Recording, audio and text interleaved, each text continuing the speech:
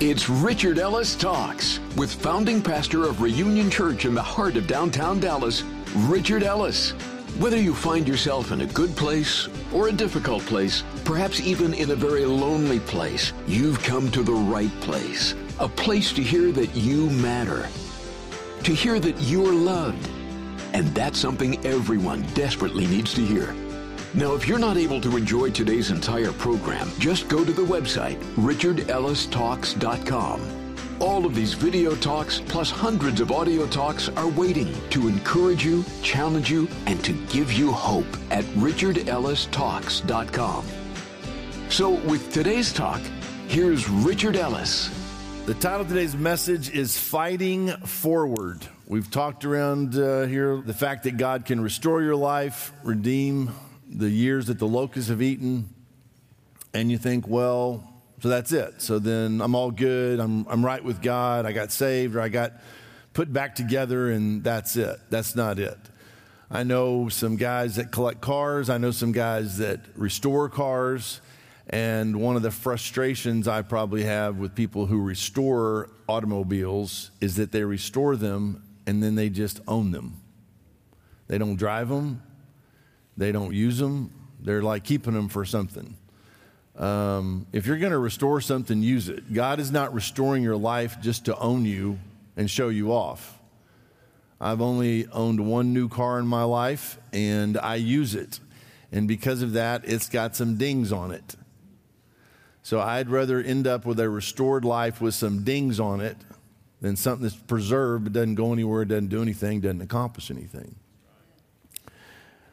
So today we're going to talk about fighting forward and what that looks like.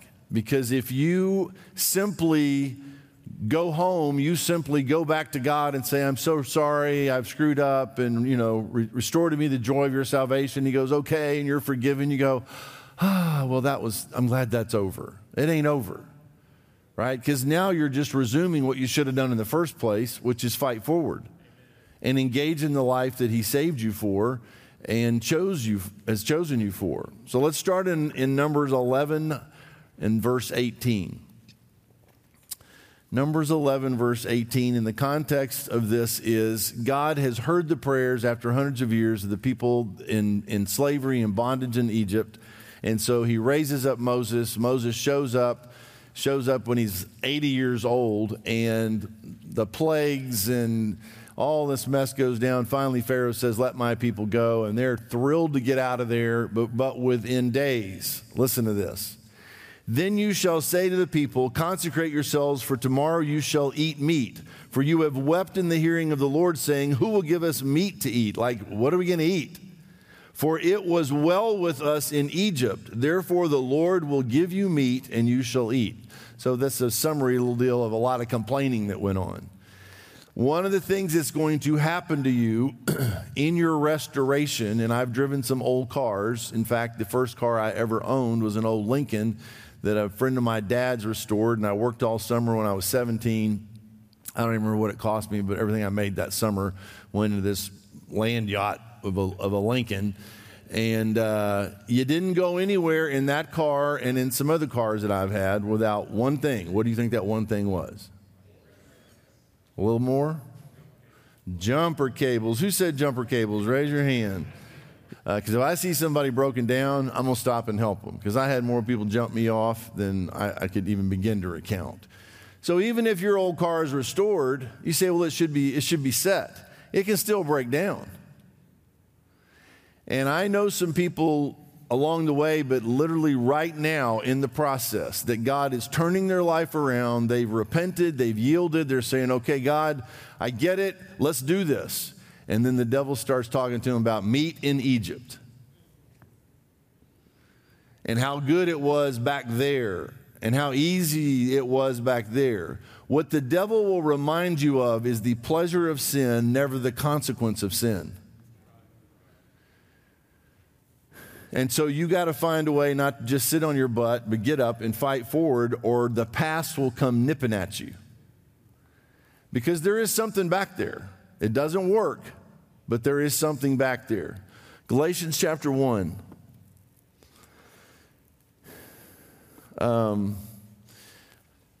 So thank God for screwed up people, or we wouldn't have a Bible. If you went in and had a team of editors take the Bible and say, get rid of all the imperfect people, all the imperfections, let's clean it up. You got a pamphlet to put by your toilet. That's all you got. Right?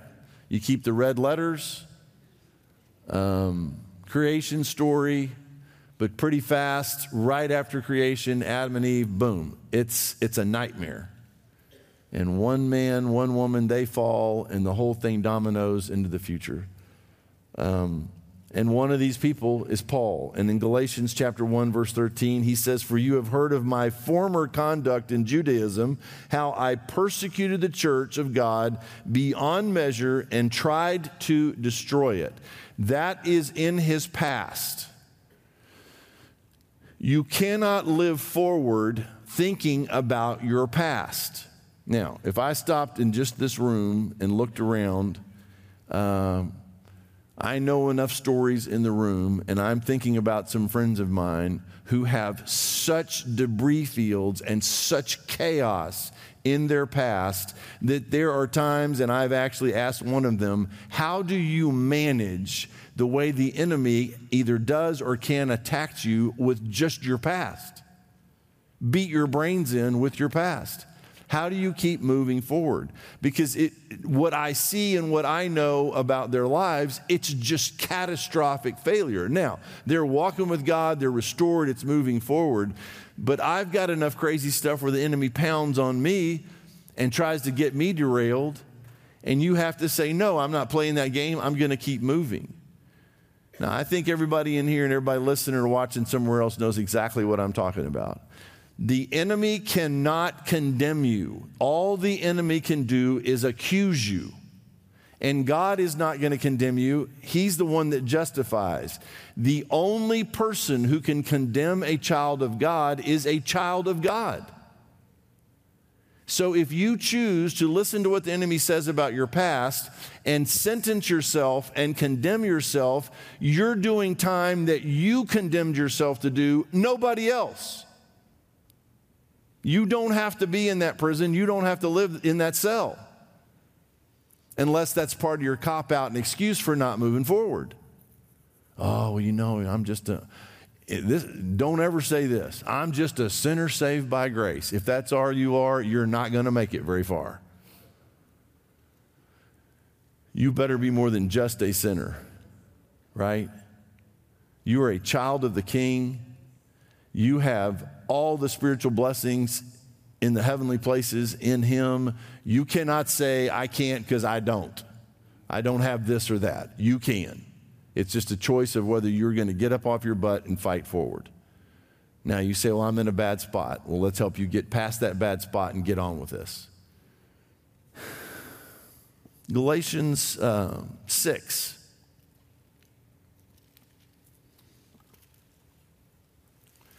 Now, again, I'm trying to take you from you repent, you become a Christian, and assuming, let's say you got out there, you got away from God, and you decided to come home.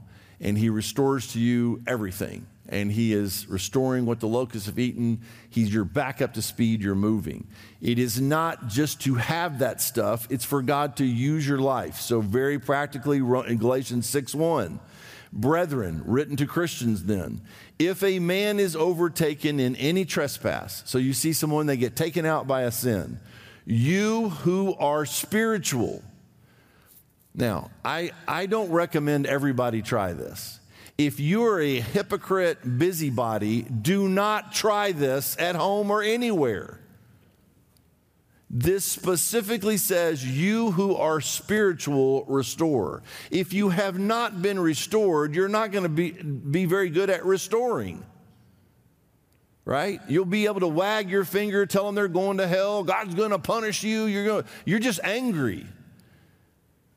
Be angry at the devil, be brokenhearted for the person. And you can get frustrated with people.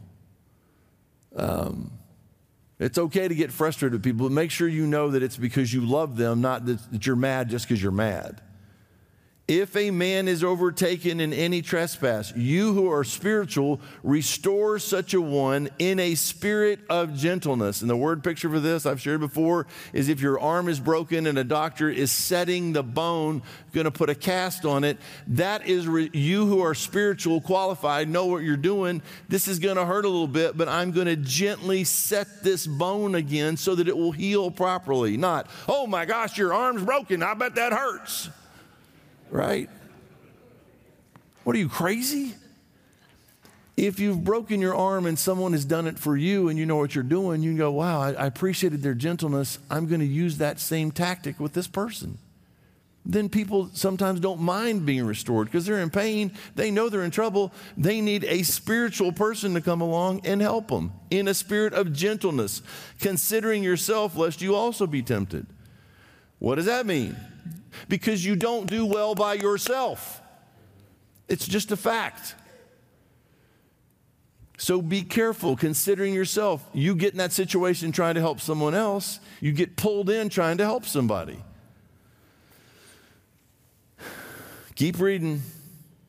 Bear one another's burdens and so fulfill the law of Christ. For if anyone thinks himself to be something when he is nothing, he deceives himself. Oh, I'm somebody. Dude, you are saved by grace. You're a child of the King. Be careful how you approach these things. But let each one examine his own work, and then he will have rejoicing in himself alone and not in another.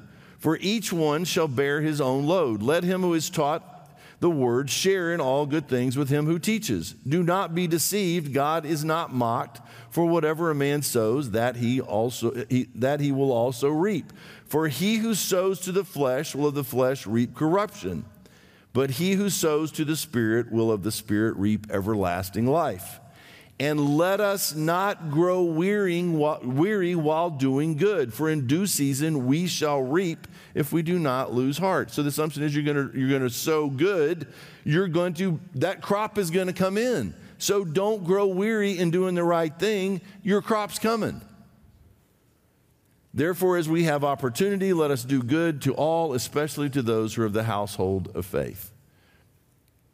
A lot of people go to churches where they can walk in, they can sit down, they find a pillar in the church, and they hide behind it so nobody can really see them.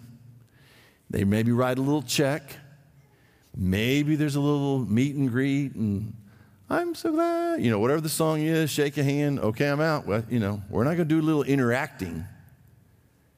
So they sit, they listen, they sing, they write a little check, they go home, and they went to church, which is biblically impossible. It's not a place, it's a people. So if you're a part of a church, and unless you're a part of a dysfunctional family that nobody cares about anybody, right? You walk in here, I walk around this room and look in people's eyes. And you can ask them one time, how you doing? Or how you doing? Wherever they're from. You say, how are you doing? And they might say, fine. And you keep looking and say, no, how are you doing? Like, wow, it's been a tough week. It's game on. Now, if they say fine and you go, okay, I really believe them, then okay, maybe they're in a position to help someone else. You expect me to show up prepared to do this. I expect you to show up prepared to do that.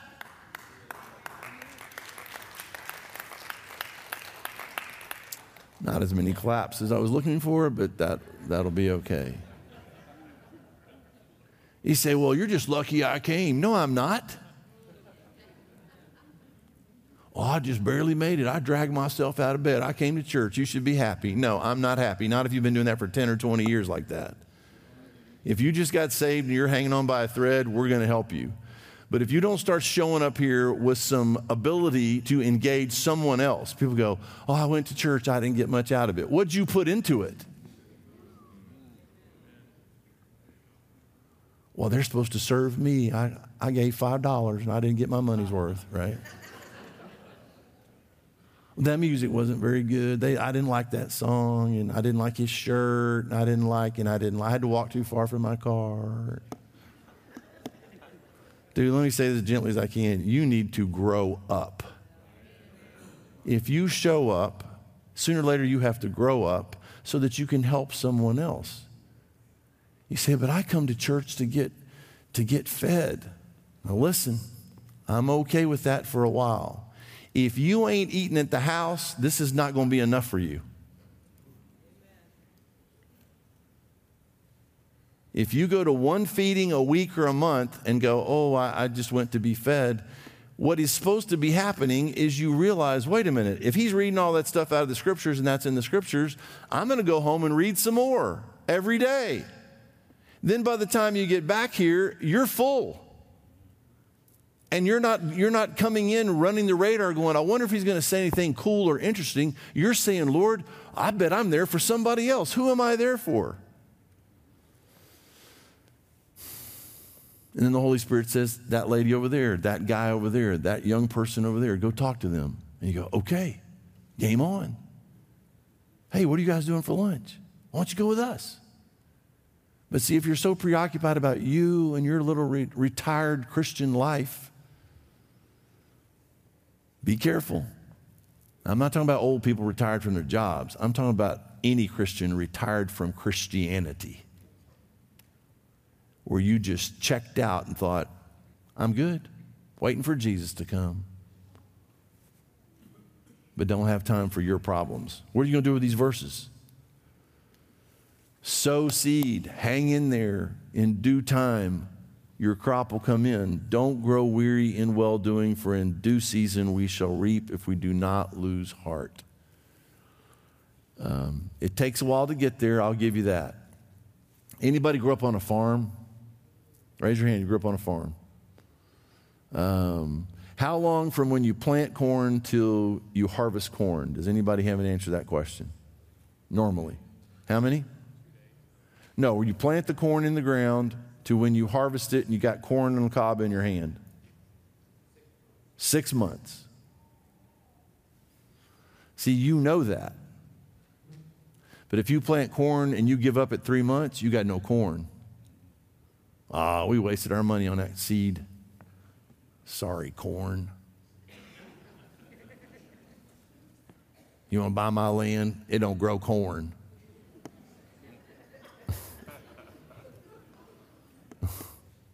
You sure? Oh, no, we tried, man. We waited 3 months, no corn. Got these stupid little plants that came out. We were looking for corn on the cob, and 3 months in, we got nothing. Well, some wise farmer goes, ooh, you should have waited 3 more months, dude, because I'm about to sell all your corn. You got to get a little corn under your belt so you don't give up so easily. You say, okay, Lord, I'm going to keep doing the right thing because my book says, in due time, I will reap. And then all of a sudden you look up and your crop's coming in. You go, wow, that's amazing. Let's sow some more seed.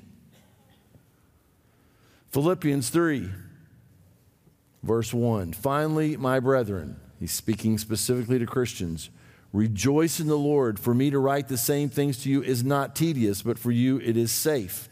Keeps repeating himself in all these letters a lot of times. Why? Because they need to be reminded. Beware of dogs. Beware of evil workers. And not talking about specific dogs. It's talking about certain kinds of people. Beware of the mutilation. People who are saying you have to be circumcised to be a Christian. For we are the circumcision who worship God in the Spirit, rejoice in Christ Jesus, and have no confidence in the flesh. Though I also might have confidence in the flesh. If anyone else thinks he may have confidence in the flesh, I more so. So he's saying, oh, you want to play the flesh game, like who you are, where you're from? Oh, I can bring it. Circumcised the 8th day, of the stock of Israel, of the tribe of Benjamin, a Hebrew of the Hebrews, concerning the law, a Pharisee, concerning zeal, persecuting the church, concerning the righteousness which is in the law, blameless. But what things were gained to me, these I have counted loss for Christ. Yet indeed I also count all things lost for the excellence of the knowledge of Christ Jesus my Lord, for whom I have suffered the loss of all things, and count them as rubbish, or the King James Version says dung, that I may gain Christ, and be found in him, not having my own righteousness, which is from the law, but that which is through faith in Christ, the righteousness which is from God by faith, that I may know him, and the power of his resurrection, and the fellowship of his sufferings, being conformed to his death, if by any means I may attain to the resurrection from the dead. Not that I have already attained or am already perfected, but I press on, that I may lay hold of that for which Christ Jesus has laid hold on me. And I've done this multiple times here. God grabs you and says, I got you. And this picture for me in this verse is, I grab him back and say, why did you grab me? So you don't just let him take your arm, you grab back on his arm and say, okay, you laid hold of me, now I'm going to lay hold of you and find out why you got a hold of my life. Find out why he chose you.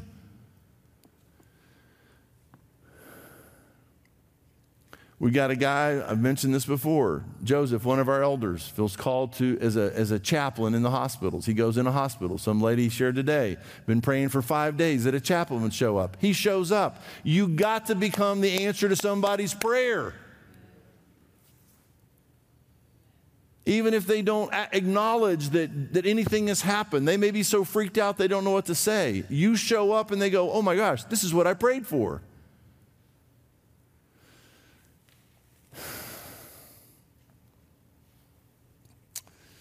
Brethren, I do not count myself to have apprehended. I'm not telling you that I have arrived, I got this completely figured out. But one thing I do, forgetting those things which are behind. So all that stuff, even my accolades, even my credentials, all of that stuff, the sin, the good, the bad, everything, forgetting those things which are behind and reaching forward to those things which are ahead, I press toward the goal for the prize of the upward call of God in Christ Jesus. So you push, you press, you say, okay, that's the goal, keep running. I like watching the Tour de France, and especially the mountain climbs. There's an extraordinary thing that happens on those mountains. There are people that go camp out for days, it looks like, along those mountain roads. And they're waiting for the peloton to come through that chute. And what they do, which is so nuts and no one stops it, is these cyclists are coming up the hill, pedaling with everything they've got, trying to make that climb. And the crowd presses in. They get in the middle of the road in front of the riders, trying to get on TV or whatever they're doing, or touch the rider. And if the rider stops, the race is over for them. They have to ride right into the crowd and expect and assume it will part. You cannot be distracted by what's in front of you. You say, Lord, I'm going by faith, and I'm assuming that you're going to part the waters, and I'm going to keep moving. Oh, but they're calling me names. They're throwing stuff at me. Stop being shocked by what the Scripture says it could and will happen to you. You're going to be persecuted. You're going to suffer. Keep pedaling. Don't grow weary in well-doing. Because eventually what happens on those races is they reach the top of the mountain, and there ain't nobody on the other side getting in the way. And they are hauling down the other side of that mountain. So hang in there. You say, well, I don't think I'm going to make it. Then tell someone else that you don't think you're going to make it and let them help carry the load. Why are we so big on discipleship? So no one ends up alone. Even Jesus was not alone. There were times he went off by himself, but he had those guys with him all the time.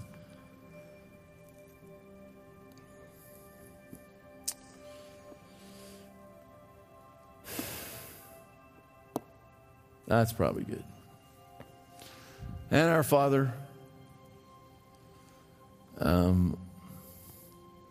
know I'm not the only person that gets discouraged, that gets shot at and clipped by an arrow.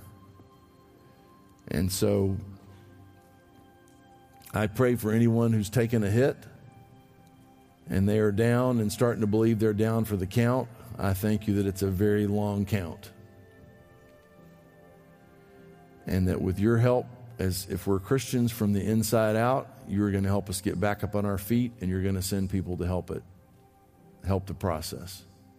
Help us not live in isolation, alone, thinking we can just kind of even sneak in a church and sneak out, and we don't have to worry about anybody else's problems. The problem is they don't have to worry about yours either.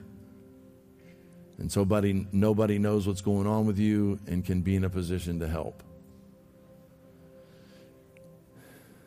So I pray, Lord, for anybody who's weary, heavy laden, that you'd give them the ability to lift up the hands that hang down, strengthen feeble knees, people who are processing sickness, who are processing economic challenges, whatever it is, Lord, trying to live a godly life, what you intended, and getting nothing but pushback. I pray wind in their sails, Lord. I pray encouragement for them. I pray healing for their heart, their mind, their soul, their bodies.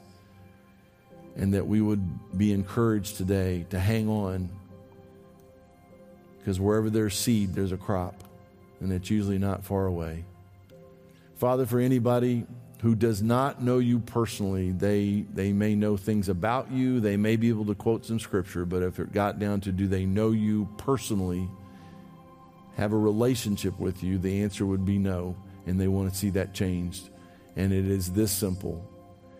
They pray a simple prayer, have a conversation with you, and say, God, I know I am a sinner, and I need your forgiveness.